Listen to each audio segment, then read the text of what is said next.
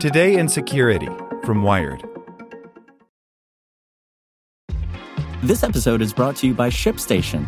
You know, some things take a lot of work, like sending little robots to far-off distant planets. And just as that's challenging, so too is running a successful e-commerce business, especially when there's so much to do.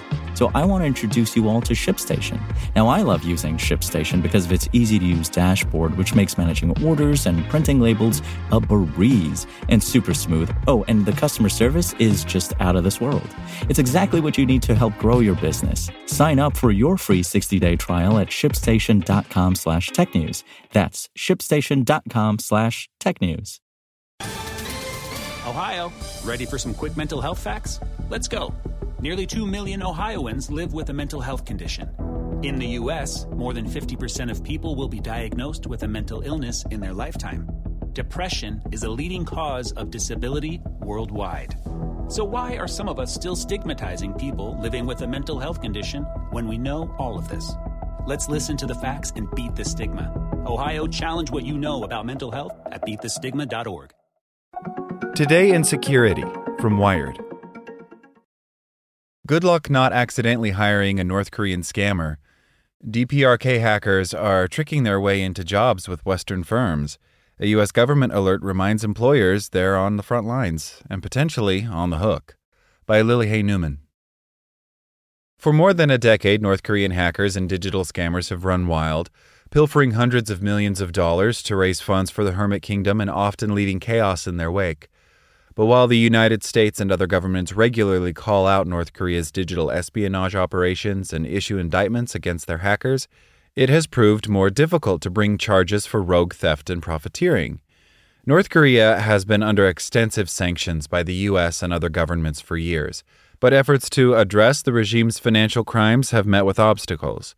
Recently, the U.S. Treasury, State Department, and Federal Bureau of Investigation jointly issued a 16-page alert warning businesses to guard against a particular scam in which North Korean IT workers apply for freelance contracts, often with wealthy North American, European, and East Asian firms, to generate revenue for their country.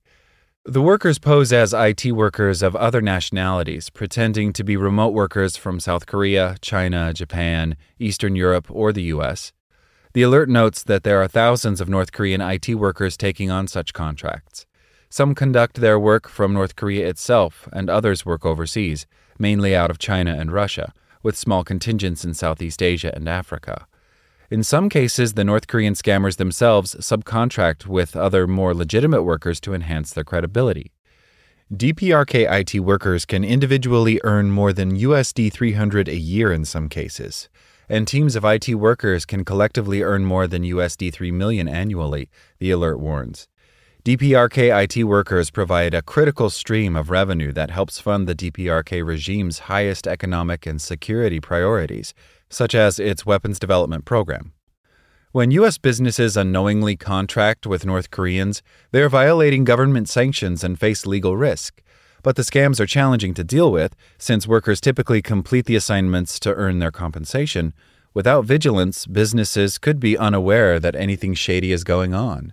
The alert emphasizes that while businesses need to be aware of the issues so they can comply with sanctions, North Korean IT contractors also sometimes use their access to plant malware and facilitate espionage and intellectual property theft.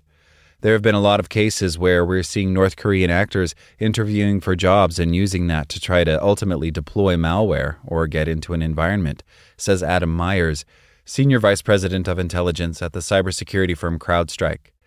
The reason this is important is a lot of people don't consider this threat or write it off as, oh, North Korea, they're crazy, they're not sophisticated, and if you're talking to an actual person, it feels like there's not going to be a cyber threat in that, but these are human-enabled operations that the North Koreans have gotten really good at, so bringing awareness to this issue is really important. North Korean IT workers have thorough training making detection more difficult, and the alert notes that they have developed software, websites, and other platforms for a variety of sectors, including health and fitness, social networking, sports, entertainment, and lifestyle, along with cryptocurrency and decentralized finance. The workers have the expertise to do IT support and database management, build mobile and web apps, develop cryptocurrency platforms, work in artificial intelligence and virtual reality or augmented reality, and develop facial recognition and biometric authentication tools. The alert lists a number of red flag indicators of a North Korean IT worker scam. Many overlap with general best practices for avoiding online scams, like monitoring for unusual logins or IP addresses and contractors who use suspicious digital accounts to collect payments or require payment in cryptocurrency, submit formulaic job applications and documents rather than personalized ones, and have perfect reviews on hiring websites that were all written within a short time span. Incident responders note that while the U.S. government alert offers a helpful level of detail and transparency, it's still difficult for potential victims to respond meaningfully. The issue is always, whose responsibility is it to protect against these attacks? That's on individuals and businesses, which often sorely lack the ability to ingest this type of information and make actionable improvements, says David Kennedy, CEO of the corporate incident response consultancy Trusted Sec. Large companies that have dedicated security teams can use these warnings, but I do really feel that there needs to be a shift towards security for all and helping smaller organizations with defensive positions. The alert and other recent government disclosures about North Korean hacking and financial crimes do help raise awareness and likely indicate that the activity is a real and urgent threat. But as Jake Williams, director of cyber threat intelligence at the security firm Scythe, puts it, they have been what I believe to be intentionally vague in recommendations.